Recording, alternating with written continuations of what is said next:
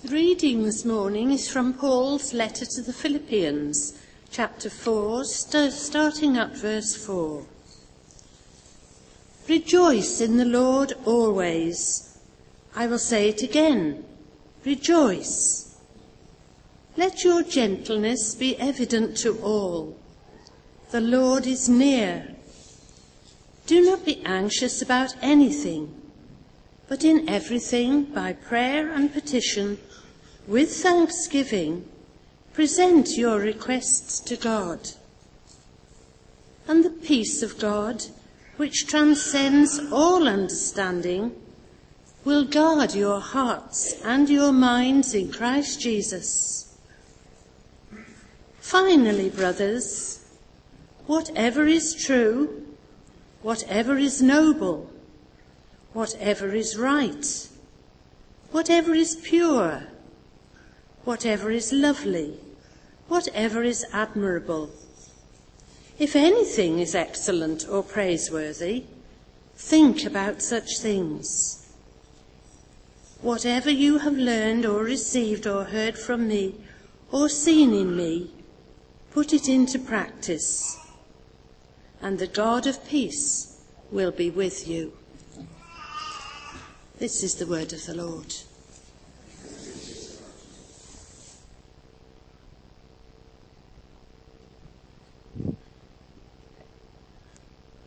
Hello again. Are you still there? Good. Well, today, as you know, we're continuing with our theme, Life Matters. Topics relating to everyday issues, and we want to know what help we can expect to receive from God, what he offers, and the difference that knowing God or having a relationship with God makes. So as Kate mentioned earlier, we're looking at coping with stress. It's something that none of us can avoid. So I'm going to begin with a joke. You may have heard it. Apologies if you have. A duck, let me just say this now, that no animals were hurt in the making of this joke. A duck walks into a petrol station and asks the cashier, "Do you have any apples?" And the cashier replies, "No." And so the duck leaves. The next day, the duck comes back and asks again, "Do you have any apples?" The cashier again says, "No." And the duck leaves. The day after that, the duck walks into the shop again and asks, "Do you have any apples?" And the cashier, becoming stressed by now, says sternly, "No. You've come in here the past 2 days and asked if we've got any apples. The answer has always been no. If you come back in here again and ask for apples, I'm going to nail your webbed feet to the floor." The duck leaves, only to return the following day. And the duck asks, "Do you have any nails?" And the cashier replies, "No." "Good," says the duck. "What about apples?" How quickly irritation can turn to stress. Does anybody watch Outnumbered on the TV? Yes? Shall we watch a bit now? Yes, let's watch a bit now. This is from the first series, and it's the episode called The City Farm. And it's the bit right at the beginning where they're in the car, and many of you can relate to this, I'm sure, where there's this family journey going on, and you can see where it's heading. There's quite a bit of stress. Depends if I remember where to stop it or not, whether we hear the swear word, okay? But the stresses of life do cause us to respond in all sorts of ways, okay? And you know that because you respond in those ways yourselves. So, we're going to watch this clip, and we're going to see what stress is like for this particular family.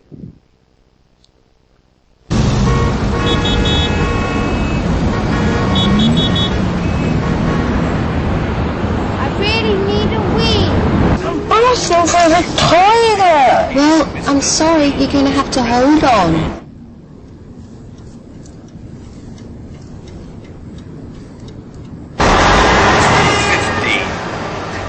There's a 7-mile tailback on the southbound A3 near New Malden. Get away! Why does he sound so happy? It sounds like he's bloated. Sue, chill. This is Karen Street. A treat after school, an urban farm down the A3. Have I learned nothing after all these years? Ben, are you making rude hand signals at the driver behind? No, he's making them at me. I'm not doing anything. I'll tell you what. Let's all see who can tell the biggest lie. What? It's a strategy. I got it off Mumnet. It sort of downgrades the lying and makes it less attractive. It's a game, Dad.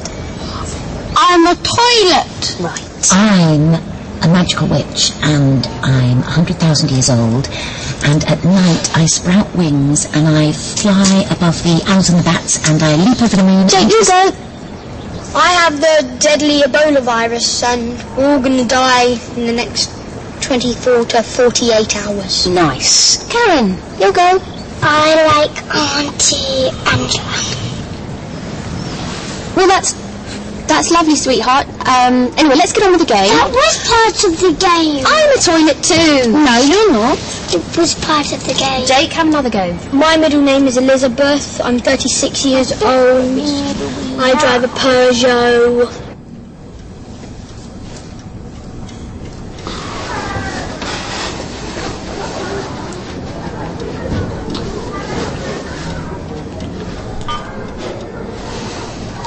Hiya. Look, I'm running behind. The headmaster was meant to be here about 15 minutes ago, but apparently a fight's broken out in one of the citizenship classes, so I've no idea when I'm going to be there. We'll probably get there before us. No, we'd have been fine. It's just Angela was late, and now we've caught the start of the rush hour. You're not allowed to talk on the phone. What, in case I swerve off the road at incredible speed? You might do. You never know. Look, I'm not just on the phone to Dad. You've already been stopped once by the police, so you might even go to jail. I read in a book if you do it too many times. Look, I'm going to have to go before Karen shops me. Okay, good luck. Thank you. Bye. That's better. I'm sorry I was late, but it was very hard for both of us to get out of the door. Many things had to be locked up, many times. Do you need to leave more time? Because Dad likes his routine. Well, maybe he's got too used to them. People need to lighten up and break the rules sometimes. I need the wheel. No, you don't. You're just copying. No, I need it more than you. Hold on. I smell burning. I'm desperate. God, because this thing does overheat in traffic. There was once this type of car in America, and it kept catching fire, and that stopped the electric door things working, and these families were burnt alive inside. Great, right, okay, well, I'm going to turn off the child locks. I was playing the game. What? It was a lie. I was playing the game. Dad, you got us good and proper. Hey! Dad won the game, everyone. We need a win. Okay. Right, don't panic. Okay. Oh, sorry. You have to get it from Amazon, $3.99, Series 1 anyway. But stress, it's an ever-present feature of life, work life, family life, relationships. It can seep into every corner of our existence. And when your cup is already full of stress, one more tiny drop, and it all comes spilling over in harsh words, a rant, a slammed door, a good cry, or a kicked cat. Living with stress can be like coping with an illness. It affects our physical health. It affects our mental health, our emotional state. It affects our spiritual health. So as we think about this theme, I want to ask you a question. In what ways are you, and what ways am I, living with stress at the moment? Be honest. We all live with stress in one way or another. What is it for you? Is it work related? Is it family related? Is it relationship related? Is it health related? What is it for you? Or is it a mixture of those things? Did you know that what you believe can also cause you stress if you get frustrated by others who don't live by the same values as you? Is that causing you stress? Some of us may be living with a great deal of stress, whilst others, not so much. But it's there. So we have to live with it. But how can we cope with stress? Well, the famous early Christian missionary and writer, Paul, lived with a considerable amount of stress. We heard parts, a little snippet of one of his letters that he wrote to one of the churches just a few minutes ago. We didn't write it a few minutes ago, we heard it a few minutes ago, obviously. Just because he was a great man of God didn't mean that he didn't have to endure all sorts of stress-inducing struggles and difficulties. And when you read about some of the things that he had to go through, this man, then at times I bet his blood pressure was through the roof. I mean, it's quite a list of things that he had to endure. But something got him through it each and every time. And he makes it very clear in all his writings that it's his relationship with God that kept him going, that got him through. That's how Paul managed to cope with stress. But how? What was going on? What was it about his relationship with God that enabled him to cope with stress in a more positive way? And what help did he receive or expect from God? What difference did it make practically? Well, fortunately for us, there are clues in Paul's letters. And one of those letters was the letter we heard, the letter to the church in Philippi. In chapter 4, verses 7 and 9, Paul reminds his first readers of that letter, and us too, of a promise. And this is a very, very important promise in life. That the peace of God will be with us. That the peace of God will be with us. And that's about as good a promise as you could ever hope to receive. That God's peace will be with you. But this promise, it requires effort on our part. If inner tranquility and peace promised by God is to be enjoyed and benefited from, and its positive influence then shared with other people, then Paul makes it clear that there are certain steps that need to be taken. Certain things that we need to do. But what are these? What are the steps that we need to take? Well, firstly, Paul tells us in verse 4 to rejoice in the Lord always. That's how he puts it, because the Lord is near. We can't possibly hope to have the peace of God unless we give the first and the best place in our lives to the one who is peace. And who's that? Well, the one who is peace is the Prince of Peace. And he is our Lord Jesus Christ. By giving him the first and the best place in our lives. Do you and I want the peace of God which passes all understanding? Is that something that you want? Because if it is, you're in the best place possible. Because all you need to do is to know that friendship with Jesus, which causes us to celebrate in every bit of life. Rejoice in the Lord always, because he's near. Secondly, Paul tells us in verse 6 of chapter 4 to pray in everything. Not just occasionally, not just when you're desperate, but in absolutely everything. To talk to God in whatever you're facing, whatever you're going through. And to receive from him in every bit of life.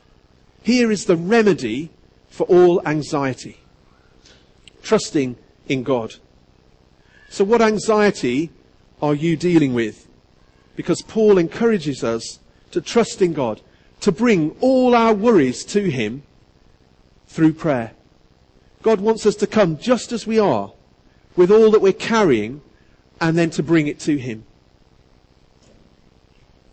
Thirdly then, Paul encourages us to think about certain things, and he encourages us to do that in verse 8. But here, Paul means much more than keeping particular things in mind. It isn't about just thinking your way out of trouble, or thinking yourself into a better state of mind, or a more positive outlook. He's not just talking about that. Imagine if we were all to set off now to climb a mountain. We'd have to set our mind to it, wouldn't we? We'd have to think about what we're going to do and how we're going to do it. And we'd have to do that on the way up. We'd have to, make sure that we weren't going to look down possibly, or, we're going to keep going. We're going to have to keep going until we get to the top. There's a certain thought process and mentality that goes with that. But we can't just think our way to the top of a mountain. We've got to walk it. We've got to climb it. We've got to put one foot in front of the other. And so Paul's saying, set your minds on things that will then help you to press on in life in a more positive way. That you'll be able then to move on through the stresses that you're facing or the struggles that you're facing. These will have a positive impact in your life because they'll change the way that you live. So he means take these things on board, take them into account, reflect on them, chew on them, but then allow them to shape the way that you're living. Allow them to make a difference to your walk and your journey through life as you press on. Throughout life, and especially under stress, I'm sure you've noticed that our minds will focus on something. Often, it's difficult to break the cycle of what we're thinking about and we're focusing on. So you might think about the very thing that caused you the stress, the upset that somebody caused you, the hurt, or the anger, or the harsh words, or the argument, whatever it is, and you focus on it. It's only natural. So Paul wants us to focus on other things, on good things, things that will help us, not things that will hinder. Things to lift us out of our anxiety, our frustration, and our irritation. He wants us to focus on and engage with the finer things in life. And then he gives us a list. It's quite a good list of all these things. And so we're going to spend a little bit of time just going through each one of those very briefly. Firstly, Paul says, set your mind on things such as these. Firstly, set your mind on whatever is true. Now, many things in life promise things that can't be delivered. You only have to look at advertising to see that all sorts of products are sold on the basis that they're going to make us successful, rich, irresistible, or content. But it's just not true. These are hollow promises, empty promises, leaving us always wanting more. And so Paul encourages us to look to things that will not let us down. Set our minds on the true and lasting promises of God. We'll not regret it. That's Paul's consistent message. Secondly, Paul encourages us to set our minds on all that is noble and dignified. There are responses to stress that can seem very attractive, but they turn out to be cheap and ineffective. And so Paul calls us here to seek out honourable people and to aim for honourable actions ourselves. Thirdly, he says focus on whatever is right. Some people focus on comfort and the easiest way through life. Sometimes we aim for self-preservation.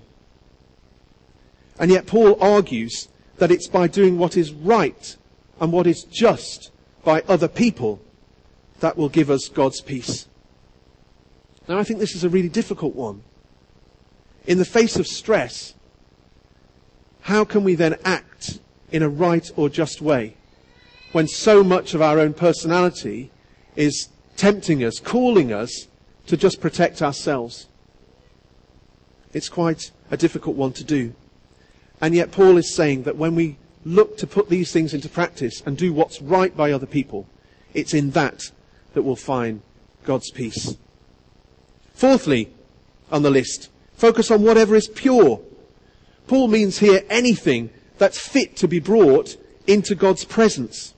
Things that we'd be proud to show God, not the things that we would want to hide from him, that we might feel ashamed of.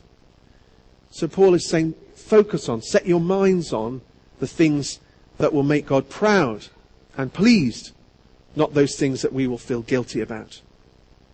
Next comes whatever is lovely. This is anything that brings about love, that sparks love, allows love to take wings and fly, that nurtures love in a situation. Under stress, it's easy, isn't it, to bring about bitterness and anger and revenge and resentment.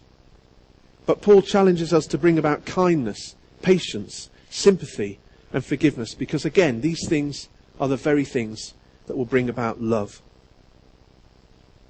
The last but one thing. Set your minds on whatever is admirable. Here Paul means whatever has a good name and reputation. But it's more associated here with what is spoken, the words that we use, the need to speak well. Under stress, it's very easy, as well I know, and I'm sure you know too, it's easy to speak badly, to insult, to curse, to swear, to badmouth, or to criticize. But Paul is challenging us to use better words, and to use our words better. Words that heal and don't harm. Words that soothe and don't cause any more pain.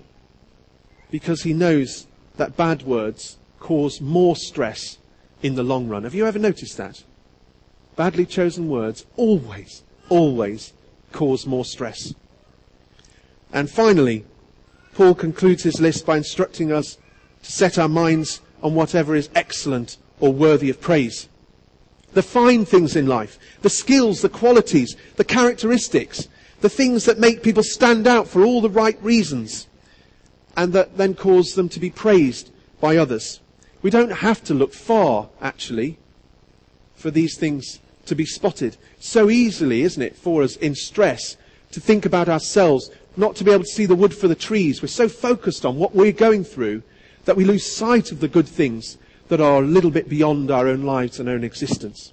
I made a list this week as I was thinking about preaching on this and mentioning this particular thing of the good things that I saw. And I just wanted to mention a couple of them. They actually relate to one another, but I read about them separately. Just last week, David Beckham announced that he's going to give his salary from his new contract to charity. Now, he may be filthy rich. He may have more money than we could possibly imagine. But he didn't need to do that. Often the more money we have, the more difficult it is to part with it. But not for David Beckham. And in a second incident, interestingly, this week, a friend of ours was crossing the road in London when a gleaming Bentley stopped to let her cross the road. And she wrote this on Facebook. "Thank you, Mr. Beckham." You don't have to look far. Those are just two examples I heard this week. Those are further afield. But there's all sorts of things happening in our own families, on our own doorstep. Sometimes in a stressful situation, we can get so focused on what's happening that we lose sight of those good things that are going on around us. And so we have the good things to focus on, the things that will impact our lives for good. But why? Why does Paul give us this list of these 7 things? Well, I think there's one simple reason. And the baptism service that we had right at the beginning of our time together today, I think this explains it brilliantly. If the devil and all evil are associated with the bad things of the world, then God is associated with all that is good. And therefore, setting our minds on those things will ultimately turn our attention to God and help us to find God's peace in and amongst them. So what unhelpful things is your stress causing you to focus on? Unkind things towards your work colleagues? Frustrated thoughts about your family? Is it self-harming? Anger? Impatience? Hate? Are you not able to forgive? Does your stress cause you to focus on things that on the surface offer an escape and yet potentially bring more harm? Like drinking, or gambling, or pornography. These are things that we can become fixated on, or even addicted to in times of stress. They're really difficult to manage. But Paul calls our attention away from these things to the things that are associated with God and with life and with peace. And sometimes we need help to do this. And that's where the prayer and the support of our church community comes in. We can pray for one another and be there for one another. Maybe we should look to do this more. How many times do we come into church or go into a family situation or a work situation and we get done what we want to get done and we get out of something what we want to get out of something? And what do we give? What do we give? What are you giving this morning? What are you going to give to your family throughout the day? Or are you just going to take? Am I just going to take? It's a question for us all. And if we're going to do that, if we're just going to come and take, then other people are going to be more likely to do that too.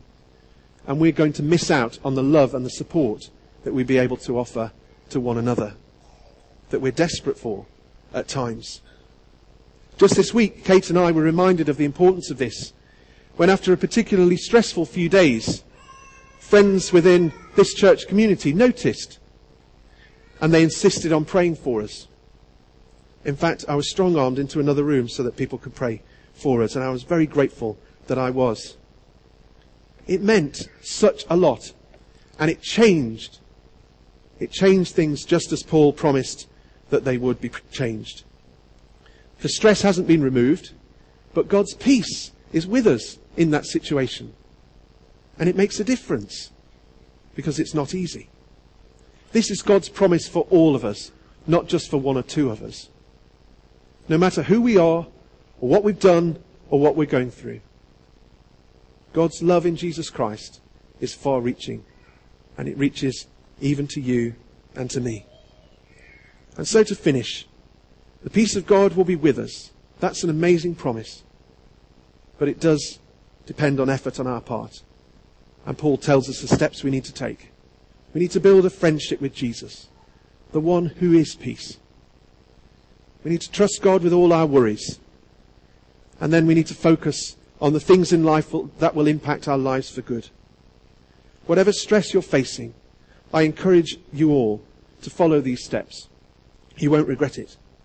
Time and time again, Paul found that they worked, and they made a difference to all that he was facing in life. So much so that in verse 9 of chapter 4, he encourages us to follow his example, so that God's peace will be with us, guarding our hearts and minds in Jesus Christ. Amen. We're going to continue now.